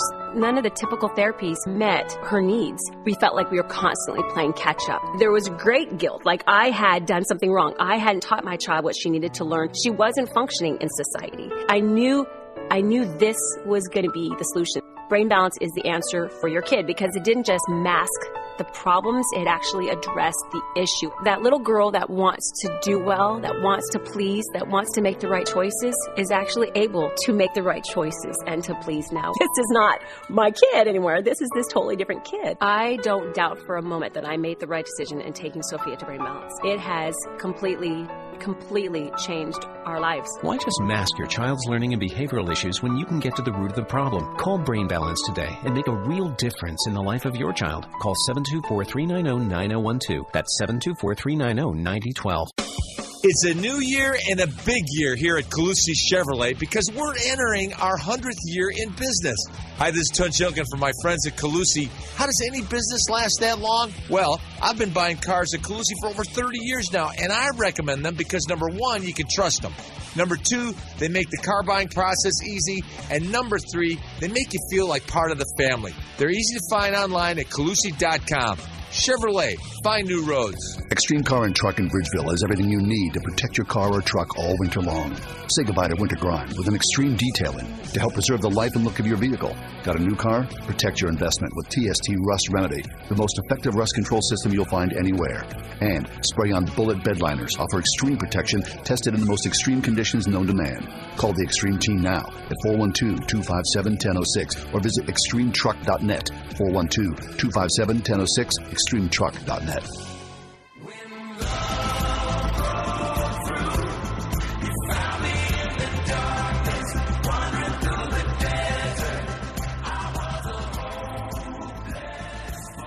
Dr. Jay Richards is the executive editor of The Stream, an assistant research professor in the Bush School of Business and Economics at the Catholic University of America.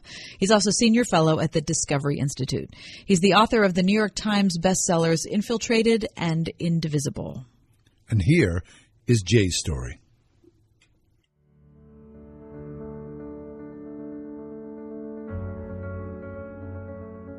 Hi, this is Jay Richards. I guess my conversion story is probably like a lot of Americans that grew up in the mid or late 20th century. I was born into a church. I was baptized as a child, raised in a Presbyterian church in a mid-sized town in Texas. And honestly, as a child, I can say I only ever met one person that identified as being an atheist. So significant I still remember it. And so in many ways, Christianity was just sort of taken for granted. It was just something that I did and the people I knew did. And it really wasn't until I got off to college that I had a crisis of faith and I think really truly understood what it meant, not simply to take Christianity for granted as this, something that you are or you do, but think about it as a real truth claim about the world. I found myself 500 miles away from home in a small, formerly Christian, very liberal arts school, and in some ways it's the most hostile place, I think, for Christians that are not well formed, because they might think that it's a Christian surrounding. But instead, I got my freshman year a course teaching the Communist Manifesto and another course teaching relativism. I mean, it was clear looking back that the purpose of the course was to cause young freshmen to have a kind of crisis of faith and to think, look, why believe that what I believe is true? Maybe, people believe all sorts of things. And it was clear that that was the effect. And so for me, really, it didn't disprove the existence of God in my mind so much as create a crisis of faith in which I realized, I don't have any reason to believe that this is true, that God is really like this, that Jesus was God and was raised from the dead. Courses I was taking assumed the naturalistic worldview, seemed to do it effortlessly. And suddenly I was struck with just this kind of gnawing question that, gosh, just because I happen to grow up believing this doesn't give me any reason to think it's actually true.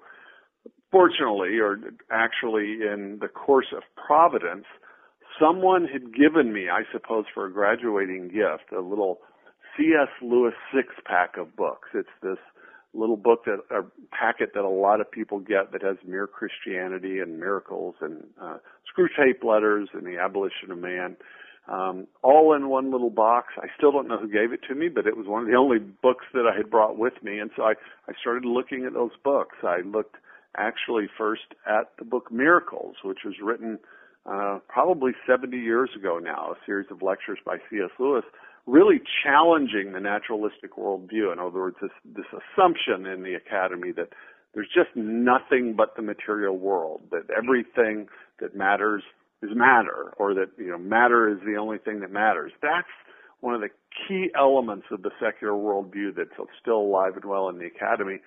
Turns out it was alive and well in the academy when C.S. Lewis was a professor and was writing.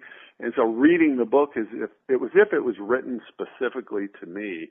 It responded seriously to all the intellectual questions that I was struggling with. It didn't answer all those questions. What it convinced me of, though, is that the Christian worldview was able to make a robust and serious response to the secular challenges. I think more people lose their faith, not because they hear good arguments or evidence against the faith, but they have the impression that the smart, sophisticated people are unbelievers and that Christians only remain Christians by staying away from the objections to the faith. After reading Lewis, certainly miracles, but then mere Christianity, I realized, no, this thing it's as intellectually serious and has very serious things to say about the world, and it can explain things as well, or in fact better than a lot of the secular answers. And that, honestly, more than anything else, was enough for me to go on and to start reading Christian apologetics.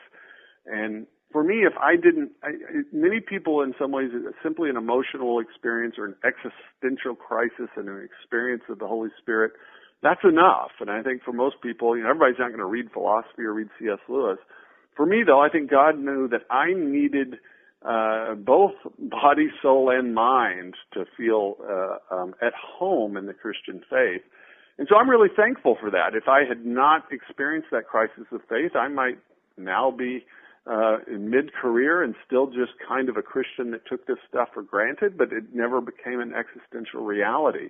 So I don't wish this on other people, but I do think that all Christians, if you're really going to be a deeply committed and a converted Christian rather than a cultural Christian, you need to make that transition from taking the faith as something for granted, something that you just kind of simply assume, to something that really becomes a part of who you are and becomes a part of how you think about the world. It becomes the spectacles you use to interpret the world and all the events and occasions that we encounter.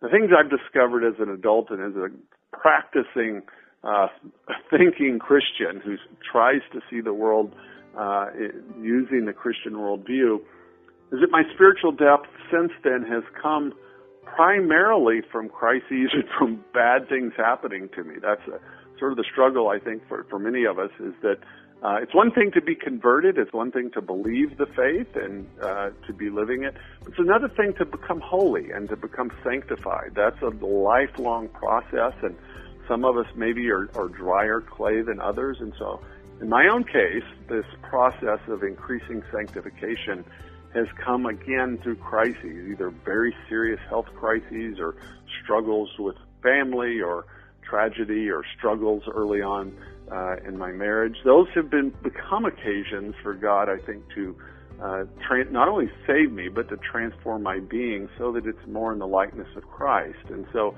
in some ways, I spend my time praying that God will bring me more fully into His life, but that I would be less resistant so that it doesn't require tragedies and struggles for that to happen. And I now pray the same thing for my children. I sometimes pray, Lord, make my children holy, but maybe not just now, just because I worry that by praying that, God may bring hardship on them, because sometimes that's the best way as fallen creatures that we find ourselves more fully in the life of God. And so, whether some experience conversion as a particular date, I don't have an exact date when I would say, well, on this day I was a Christian, not a Christian, the next day I was. Instead, for me, it was a movement from taking it for granted but not really thinking about its truth to seeing it as something that's true and is existentially real.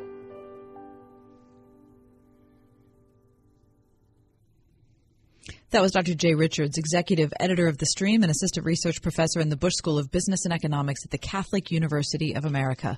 He's also senior fellow at the Discovery Institute and author of 2 New York Times bestsellers. One, Infiltrated, and the second is Indivisible. And coming up next, you'll hear from Caitlin Beatty. Caitlin is the former managing editor of Christianity Today and is now editor-at-large. She's also the author of a book called A Woman's Place, A Christian Vision for Your Calling in the Office, the Home, and the World. And here is Caitlin's story. Hi, I'm Caitlin Beatty, and my conversion story is kind of a classic evangelical conversion narrative that nonetheless has sustained me through ups and downs, through so many changes in the last 20 years in my life.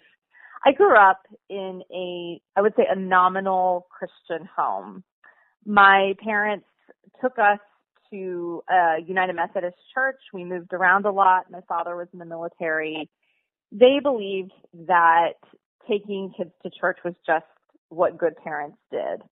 But we never talked about God or the Bible or the cross at home. There was no integration of Sunday morning church into our daily lives.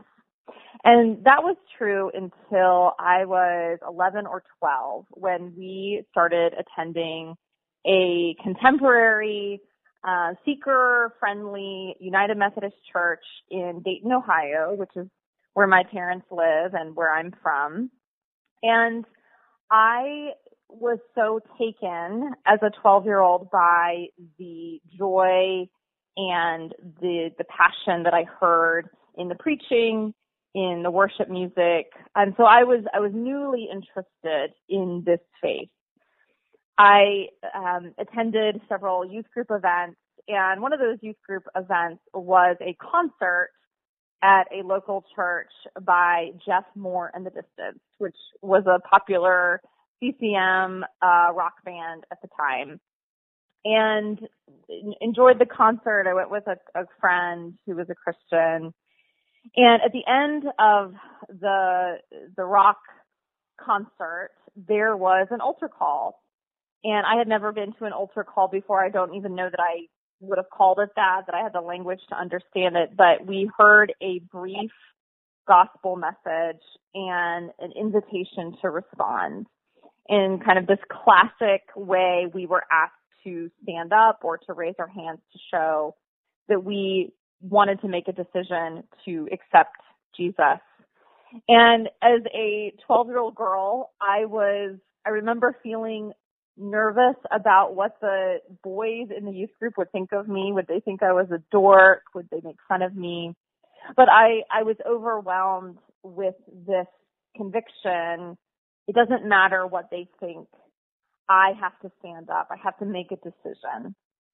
And so I stood up, and I remember driving or riding home that night, and I had this intense sense of peace and joy that even at that time, I realized was something totally new. And I look back on that, and I realized that was the Holy Spirit in me confirming my salvation.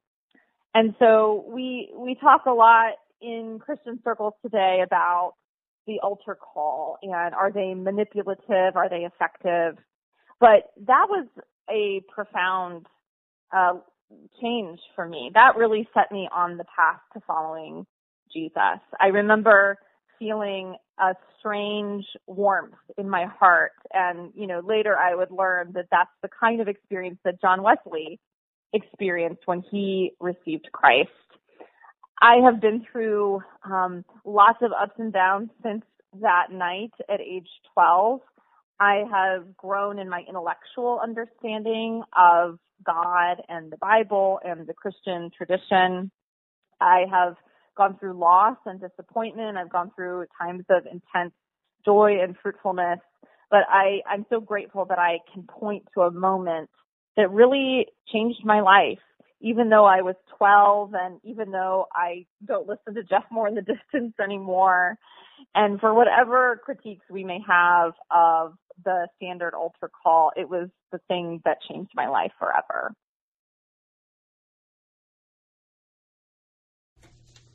That's Caitlin Beatty, former managing editor and editor-at-large of Christianity Today and the author of A Woman's Place, A Christian Vision for Your Calling in the Office, the Home, and the World.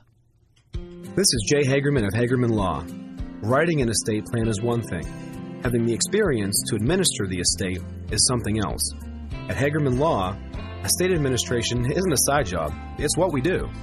You have the same goals we all do, to protect your assets, to minimize taxes, and ensure your inheritance gets to the ones that you love. How you get there, that's specific to you. So let's talk. Hagerman Law, legal help that lasts a lifetime. Visit HagermanLaw.com. There's a girl in El Salvador who dreams of becoming an engineer. There's an elder in Uganda who dreams of having a community to call his own. No two dreams are the same.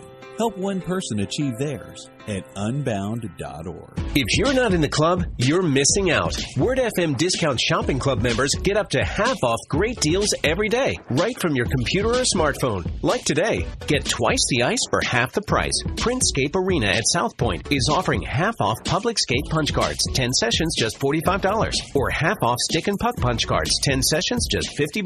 Printscape Arena, family entertainment on ice. Log on now to wordfm.com and look for the Discount Shopping Club link. If I told you my story, you would hear hope that wouldn't let go. And if I told you my story... Hey, welcome back. We are so happy that you're with us as we go through our conversion series this Thursday, day 4. You heard some great testimonies. People in the church, people out of the church, people in despair, just regular folks, just like you and I.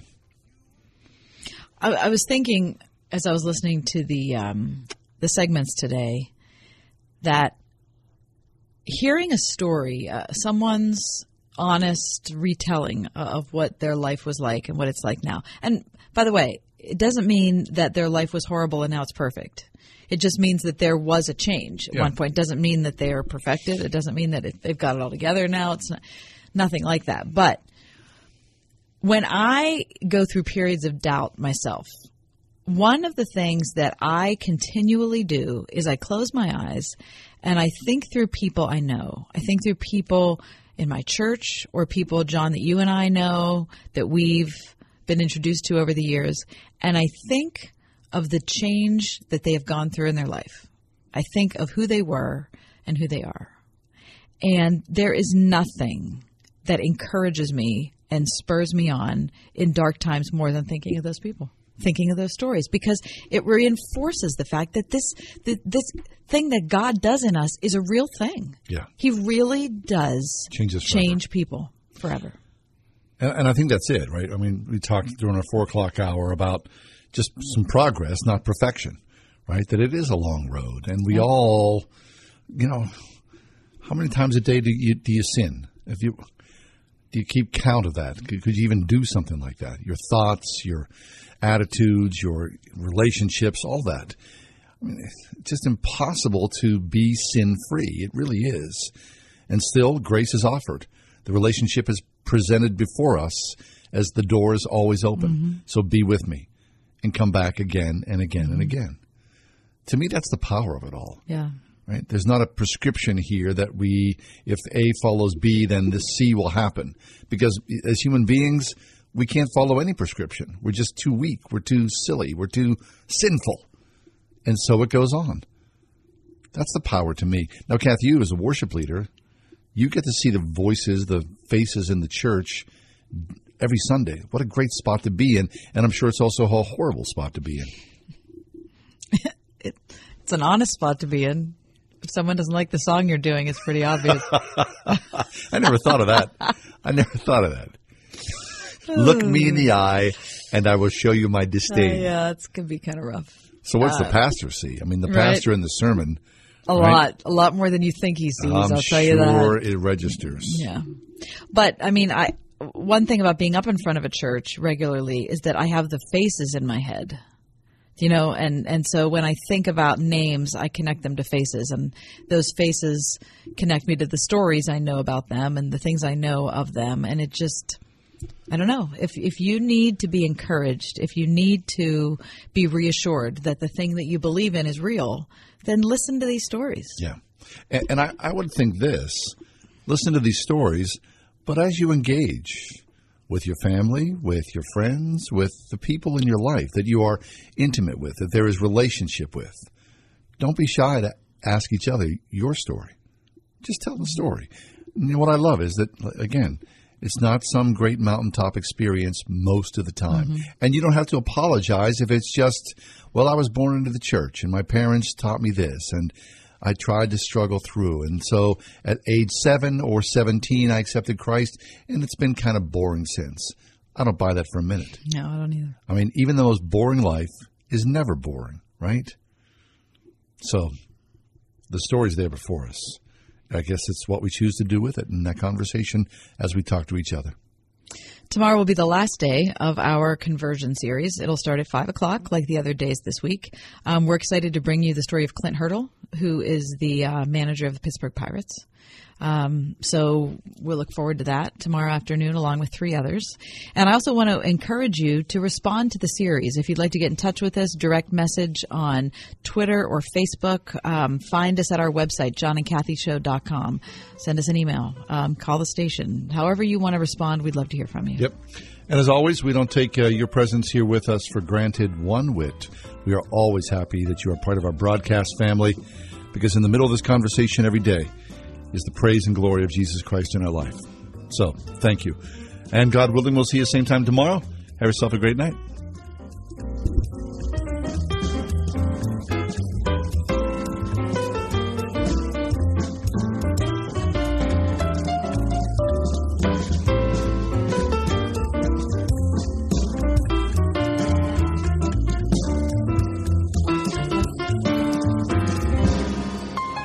The Ride Home with John and Kathy, a production of Word FM and Salem Communications. 3-star General Michael J. Flynn, head of the Pentagon Intelligence Agency, knew all the government's dirty secrets. He was one of the most respected generals in the military. Flynn knew what the intel world had been up to. He understood its funding. He ordered the first audit of the use of contractors. This set off alarm bells. The explosive new documentary, Flynn, Deliver the Truth, Whatever the Cost, uncovers the facts behind this scandal. Flynn told the truth. He was the most dangerous person for Donald Trump to hire. I find out the worst enemy that I'm going to face in my life is right here in America. They took my assessment and they wanted me to change it. And I was like, I'm not changing it. They had to get rid of Flynn. With in-depth interviews, archival footage, and never-before-seen personal records of the man behind the headlines. I just felt like I was drowning. Flynn, Deliver the Truth, Whatever the Cost. Available now. Watch it today. Go to salemnow.com. salemnow.com.